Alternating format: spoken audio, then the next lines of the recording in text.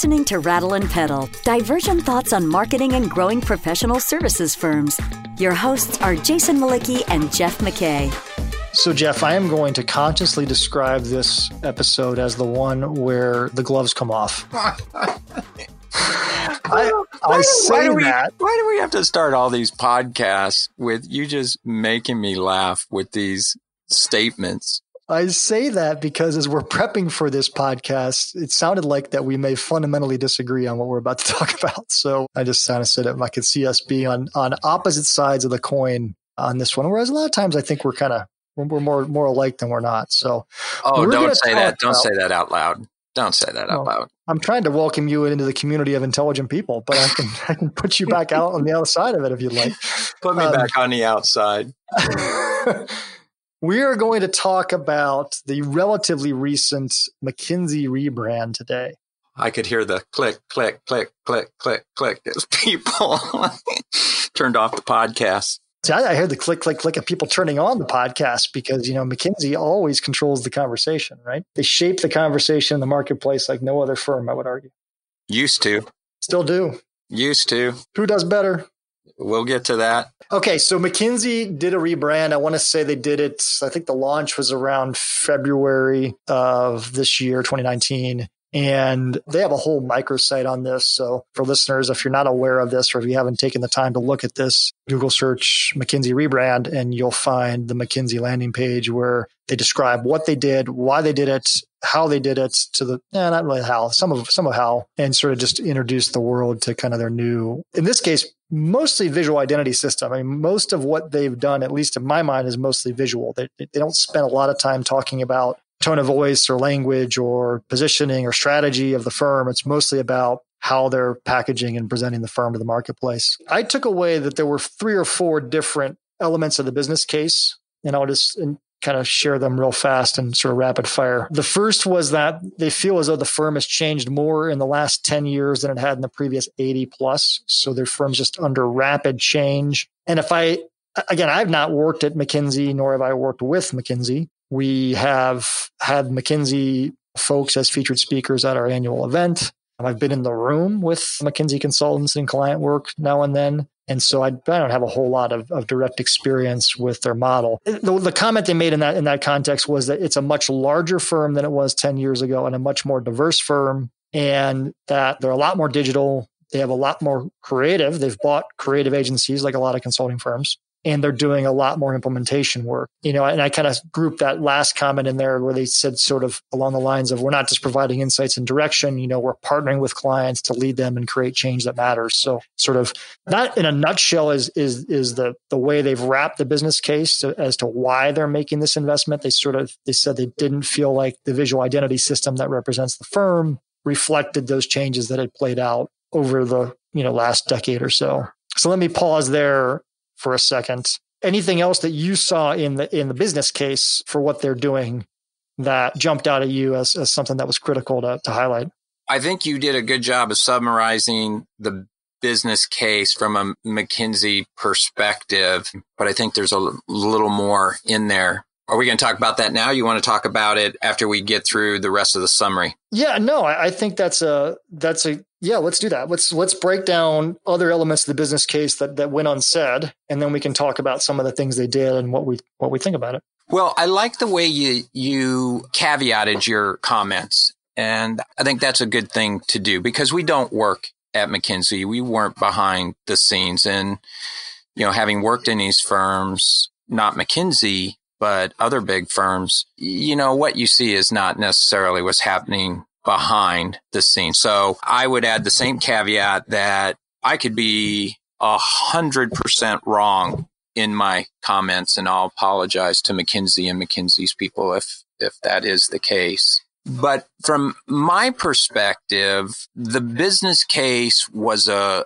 good one. They rebranded, and we'll talk about the use of that word, at a strategic inflection point, which is when you should rebrand. And that inflection point is that they stopped, or their mix changed from just pure strategy. We don't want to get our hands dirty with this. We'll give you our research and then you go do what you're going to do with it, to clients saying, whoa, wait a minute. I need somebody to actually implement this stuff. And I think McKinsey got pulled into that world, that it wasn't necessarily a strategic choice they made.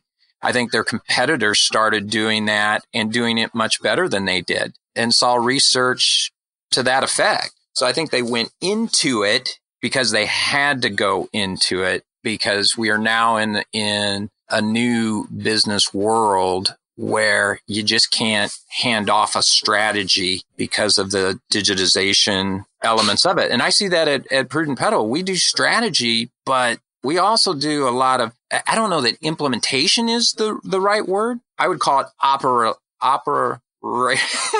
you know what I mean? What would you call it? An opera? Operationalizing. Oh, the cat has my tongue.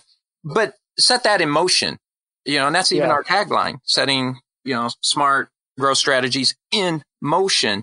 And I think McKinsey got pulled into that. The BCGs, the Accentures, the Deloittes beat them there, and McKinsey had to respond. So I think your business case summary is good. But well, one of the things to me about what you just said is I wonder, clearly there's still a marketplace for expert strategy guidance separate from downstream implementation, right? For a firm that literally says, all we're going to do is set the strategic agenda and walk away. I wonder, and the reason I say clearly, that's maybe not true, but I wonder if you get to a certain scale, a la where McKinsey and BCG are, where there's no more growth for that. Right? Like, you're so big already that you can't just keep doing that. And so if you want to grow and you want to be a vibrant firm, you have to go where those firms have all gone. Because obviously you could be a boutique firm and render strategic guidance all day long and probably be successful. Anyway, that's maybe neither here nor there.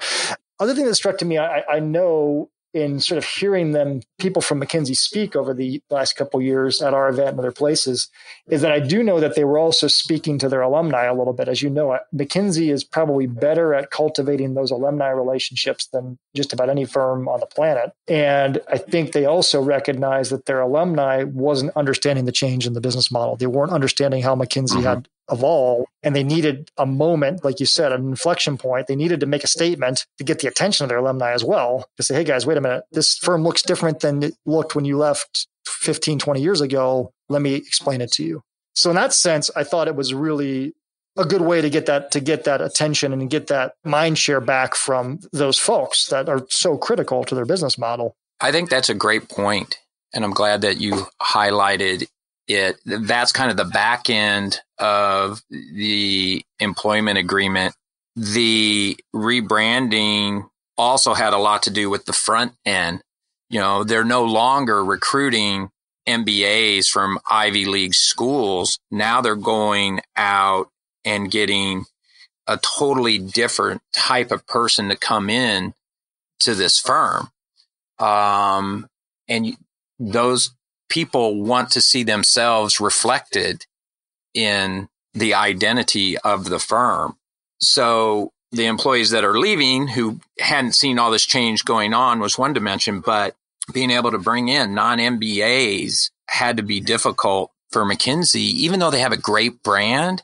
Creatives are like, you want me to work where? And I've seen this in my career in professional services. People are like, but can I really do great work in a professional services firm? I'd much rather be doing, automobiles or perfumes or clothes or, fashion type of stuff. I think the recruiting played a big part in this. And in the visual identity, when we start breaking it down, is almost like a fashion magazine identity, I think. Oh, that's interesting. We'll get to that. There's a brand launch video that they release with one of the partners, senior partner, that articulating what they did, why they did it, how they did it. Obviously, most of my summary came from his video. And I thought it was really interesting to your point of how prominently they featured sort of the diversity of the firm in the people. And you could tell it was a purposeful decision to try to say, you have this vision of the McKinsey consultant that, maybe was drawn in your mind by, reading the book, The Firm, and some of the early days of the firm where they literally had, a McKinsey consultant was tall and handsome and all these things. And they were trying to kind of shake that perception. They know what their perception is, right? They're smart people. They're really smart people. So they know that the marketplace sees them a certain way, and they're using, like you said, this inflection point to think about it a little differently. And so in that video, you saw that firsthand, and it was really, I thought, pretty well done in terms of bringing that forward. So let's just talk about, I guess, what they actually did.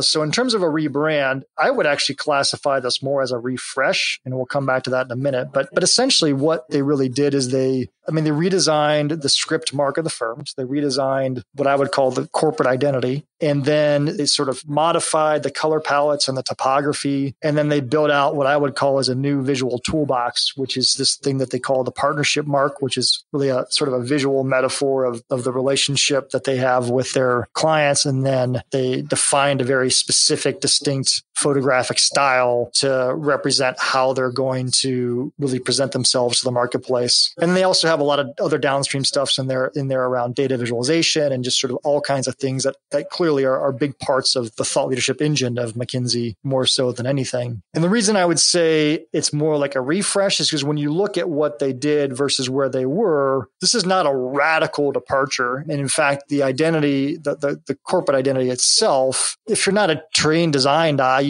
without them putting a spotlight on this, you may not even have noticed that anything really changed. They went from kind of a long McKinsey and Company, horizontal read into a stacked read. And then, of course, they did invest in a typographer to literally design a custom typeface for the firm that's unique to the firm, which is not unusual for a company of this scale to make that investment. That's a big investment that's been going on in the world of brand identity for a while. There's a whole movement towards hand lettering. We've actually written about that. We have people on our team that are involved in that type of work. So that's not an unusual thing to do right now. But it's a really, in my mind, a very smart thing for them to, given their stature in the marketplace, to say, we're going to create a custom typeface that we own, that's uniquely ours, it's distinctive and describes who we believe we are as a firm. That's the elements of what they did, which is ultimately why, to me, it's a refresh, just because it's not a radical departure from what you've seen. It's sort of an evolution of what you've seen.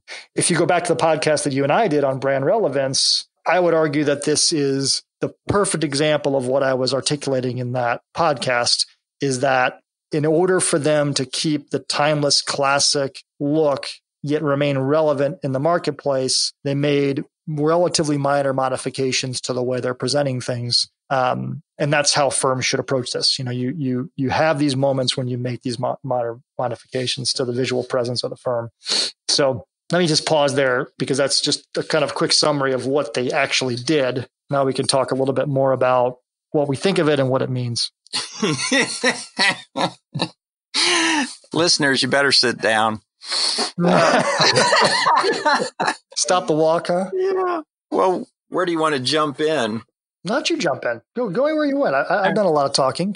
You jump in wherever you want to jump in. Let's start at the very top and the McKinsey and Company logo. They moved from horizontal to a vertical, and they even talked about the reason for doing that. And it was a very pragmatic reason for doing it. And it was because a stacked logo can be made bigger in, a finite space versus a horizontal one. We did the exact same thing with Arthur Andersen when I was there, except we went the opposite direction. We went from stack to horizontal, but that was a step to eliminate the Arthur and just have Andersen. So I get why they did that. I thought it was interesting that they didn't change any of the logo at all, other than to make it 2 lines. Well, that's not true, though, depending on what you mean. Because they custom designed a new typeface, and there are very subtle but unique changes to the typography sets that they did. Now, but if you're saying did they do a radical departure to something totally different, then absolutely true. But they did change it.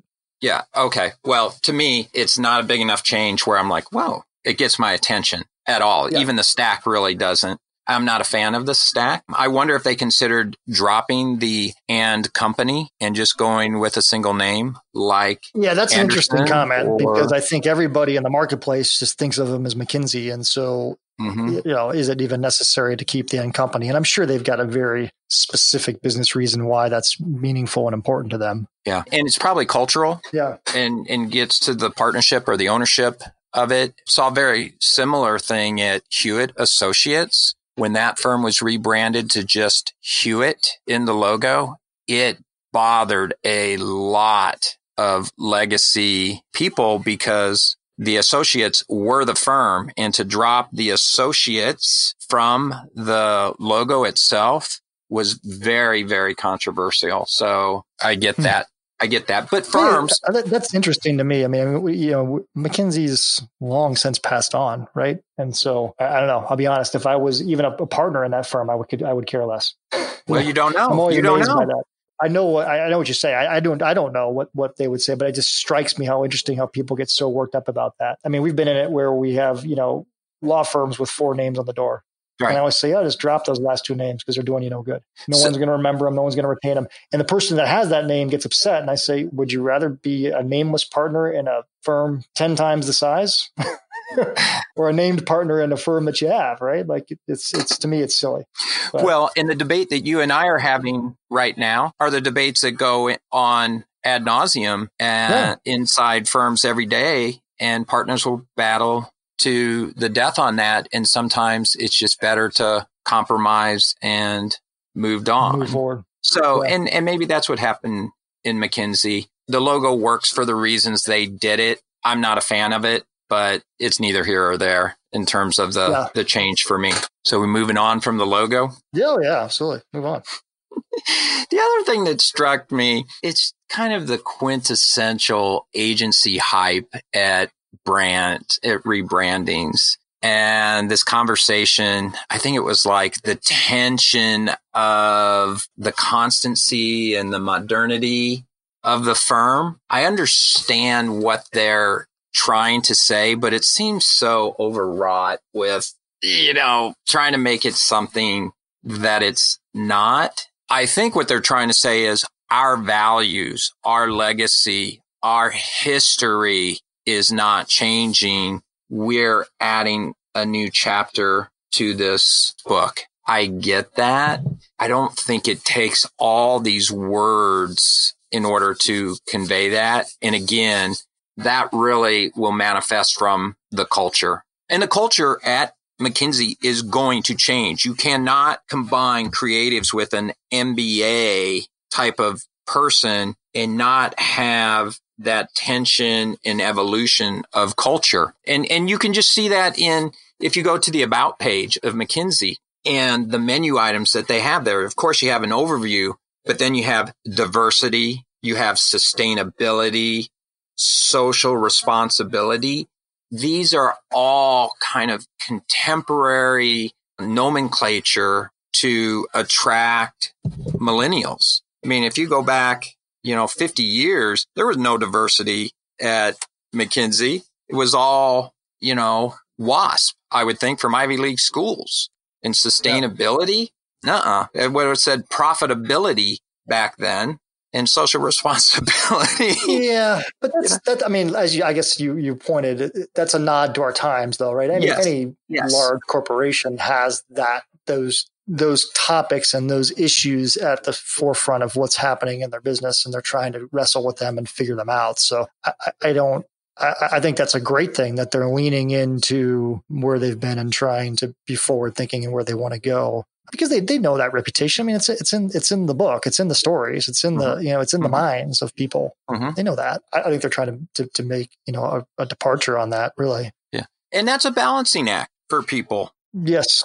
Because there are going to be people that, just like America, it's going to be divided in half, and it's a fine line you have to walk. But I think that's an important thing from that constancy and that modernity. And I like those words, but how much do you need to keep saying them? I don't know. I think they just spend a little too much on that. But what I liked about it, I guess, to contrast what you just said, is that I loved that they were so purposeful about every little detail as they unwrapped it for whoever took the time to watch the video or read what was said. And to me, that's just a really great metaphor to set my expectations for what it must be like to work with, that they're going to be extremely purposeful down to every last detail of how they're going to, when they engage, how they're going to work with you as a client. So for me, I really like that. I thought that there's 2 videos on the site. There's a video that they did that really just sort of brings to life the actual identity system itself. And I mean, it's just a beautiful video. I mean, it's so unbelievably well done. And to your point, it's definitely a lot more than most firms would do just to say, hey, here's what the new logo looks like. Mm-hmm. But it is exceptionally well done. Mm-hmm. And it definitely gives off that air of just professionalism and attention to the very last detail that to me just exudes what their brand represents pretty much all the time. You know, when they publish with such purpose. And then when they take an idea to market, they really take it to market, right? I mean, they visualize it better than most people and they publish it better than most people. They're just really, really good at that piece of the firm. And I just assume as a result that they're really good at the work they do, but I've never hired them. So how would I know? So I love that piece of it. I thought it was just really, really really well done. You're listening to Rattle and Pedal, divergent thoughts on growing your professional services firm. Your hosts are Jason Malicki, principal of Rattleback, the marketing agency for professional services firms, and Jeff McKay, former CMO and founder of strategy consultancy Prudent Pedal. If you find this podcast helpful, please help us by telling a friend and rating us on iTunes. Thank you. Now back to Jason and Jeff. I think you raise a good point there. My only pushback on that is who really cares about that and who's going to take the time to watch that video to glean that conclusion. People in the agency world, yes. Employees, yes, I think so. But do their clients really care about their font or the Pantone color of their McKinsey blue? I just don't think they do. I don't think they do. So it's an attention to detail, but is that detail relevant to their actual clients? And is it worth the investment to put it outside their firewall for others? To me, it seems somewhat self-indulgent. And we've talked about this in the storylines that we just did on our prior podcast about who's the hero. Who's the hero in this story? It's your client. It's your prospect. None of this is about the client or the prospect. It's all about McKinsey. And I think buyers have a limited amount of bandwidth and desire to consume this type of information that is not directed towards them. That's all I'm saying. Well, no, those are really, really valid points, and I really don't have anything to refute them. I mean, I wouldn't disagree with anything you said. I mean, I would imagine that given the scale of McKinsey and the type of clients that they have, that they do operate in a lot of fashion, consumer-friendly type companies where this type of stuff is a subject of conversation on a daily basis. Mm-hmm. So I would argue there probably are clients where all this stuff is interesting to them and is relevant to them because it's stuff that they deal with all the time, every day. These very minute details that can make or break the success of an entire business, to be quite frank. Mm-hmm. But I agree with you. That's probably not the preponderance of their clients. And it probably does also, to your point, it probably speaks to existing clients that it sort of makes you feel good about your relationship with them, I guess, on some level, because they're so professional and functioning at such a high level, even on this little detail. Mm-hmm.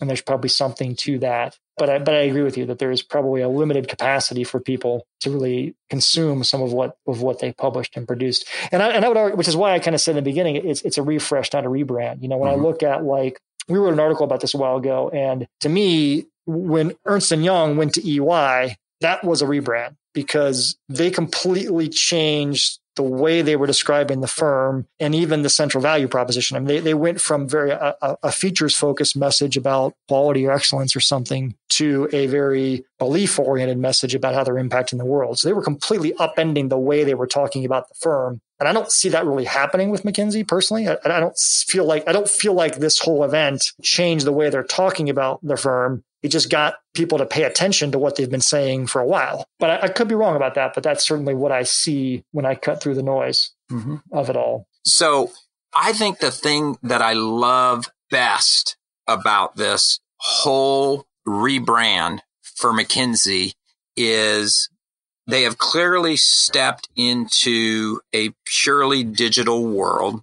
And when you look at the site, it is so dynamic. It's almost like watching television or a video versus a static website. So it draws you in almost like watching a movie or something. But the most important thing in the visual identity redesign to me is the elevation of data analytics and the data visualization. This is what McKinsey has always done well in kind of a flat form in their strategy work.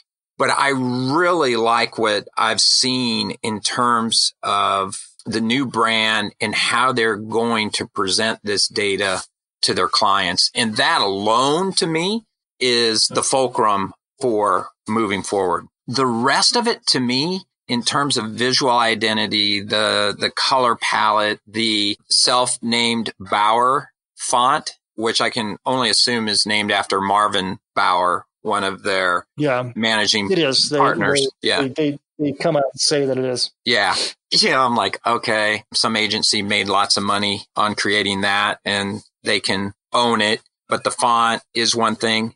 I think the black and white photography, the use of diversity in the models is relatively mundane stuff. I don't find it new or interesting compared to what you see a lot of places. The emphasis on white space is really just kind of a replica of what Apple's been doing for, over a decade. And then the decision to make the partner mark, that kind of moving imagery, I don't know. I thought that was kind of a silly, overstated element of this. I think many firms have been overlaying some kind of visual element in order to make stock photography their own. It's more cost effective. It's more practical. And the actual design of it isn't even new and creative. You've seen similar types of designs on hundreds of other pieces. To me, there could have been something new and cutting edge with that. I mean, Accenture has been using their greater than sign like that for probably over a decade alone. So I feel like that fell really short in terms of something new and exciting. It just seems like here's our version of what our competitors have been doing for over a decade. It's really interesting. I mean, I can tell you why the partnership mark is framed the way it is. And this is from, doing similar types of things with clients through the years. Much of what the digital medium has brought us is a very rigid experience, right? I mean, the web experience from one site to the next is pretty much identical in terms of usability. Usability has sort of trumped everything else in the web world, which means that you need a way to visually separate and distinguish your firm from another. Mm-hmm. And so they've come up with a pretty interesting visual way to do it. The creative community, at least a little bit I've read from the creative community on it, all seems to think kind of a little bit like you in the sense of like, it's not anything necessarily new, but the execution of it is better than I've seen. Now, the notion of making a big deal out of it and calling it something, that's just a cultural dynamic that every firm has.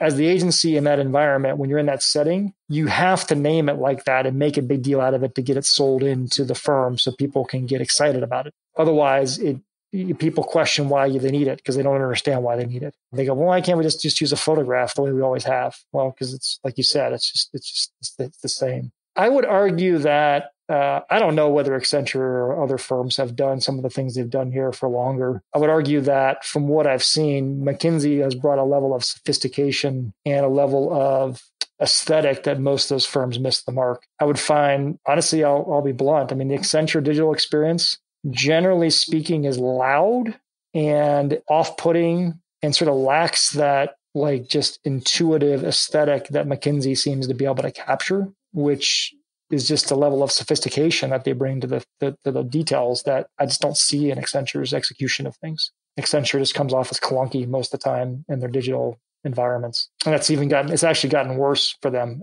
to be honest, in the last 5 years from where they were 10 years ago in that regard. But I mean, for the most part, I agree with a lot of what you said. They have stepped forward, like you said, and your comparison to Accenture is fair. As I said earlier, I feel like the McKinsey visual identity is more akin to the fashion world than it is to the business world, or at least from what you can see from the visual identity as it's laid out. I mean, it hasn't been fully adapted across the organization yet. So we don't see, we haven't seen how all this great work that's been done actually is going to be operationalized. And that's where the hard work is operationalizing it so that it's sustainable and practical for the work that has to get done. And a lot of time the stuff that comes out of agencies just isn't, particularly if there's a downturn and you cut some people and, so I think, there's some good things in it. And like I said, the data visualization, others are going to have to take their game up to keep up with that. And that to me is the real power, not all the other stuff. So if I'm CMO and I have to invest a certain amount of money in this brand, I'd pour it into the data visualization and making these ideas understandable. Yeah, the other interesting thing about that, I'll give some kudos to the whole Bauer custom topography set that they built. And the reason I'm going to give it kudos is McKinsey is better than anybody in the entire world of professional services firms in understanding the incredibly difficult to execute on relationship between type size, column width, kerning, leading, and readability in the digital space. It is so incredibly hard to deliver up thought leadership on multiple device sizes, multiple screen resolutions, and make it readable the way that they do. And you just see it in every other firm because almost no other firm can do it as well as they can. Mm-hmm.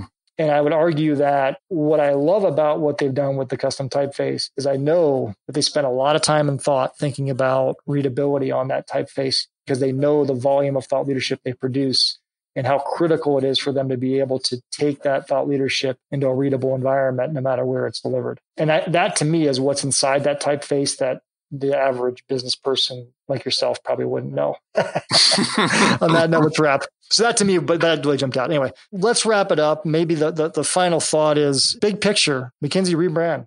Good thing, great thing, bad thing? I like it. If it really has a good return on the investment, I'd like it even more. I question to what degree they'll realize a return on all that money they spent, but I hope they do. Well, that was no fun. This wasn't a fight at all. All right, great thing. Moving on. I'll talk to you next time.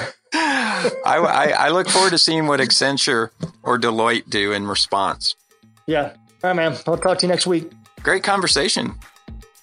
Yeah, it's fun. All right. See you, buddy. Thank you for listening to Rattle and Pedal, divergent thoughts on marketing and growing professional services firms. Find content related to this episode at rattleandpedal.com. Rattle and Pedal is also available on iTunes and Stitcher.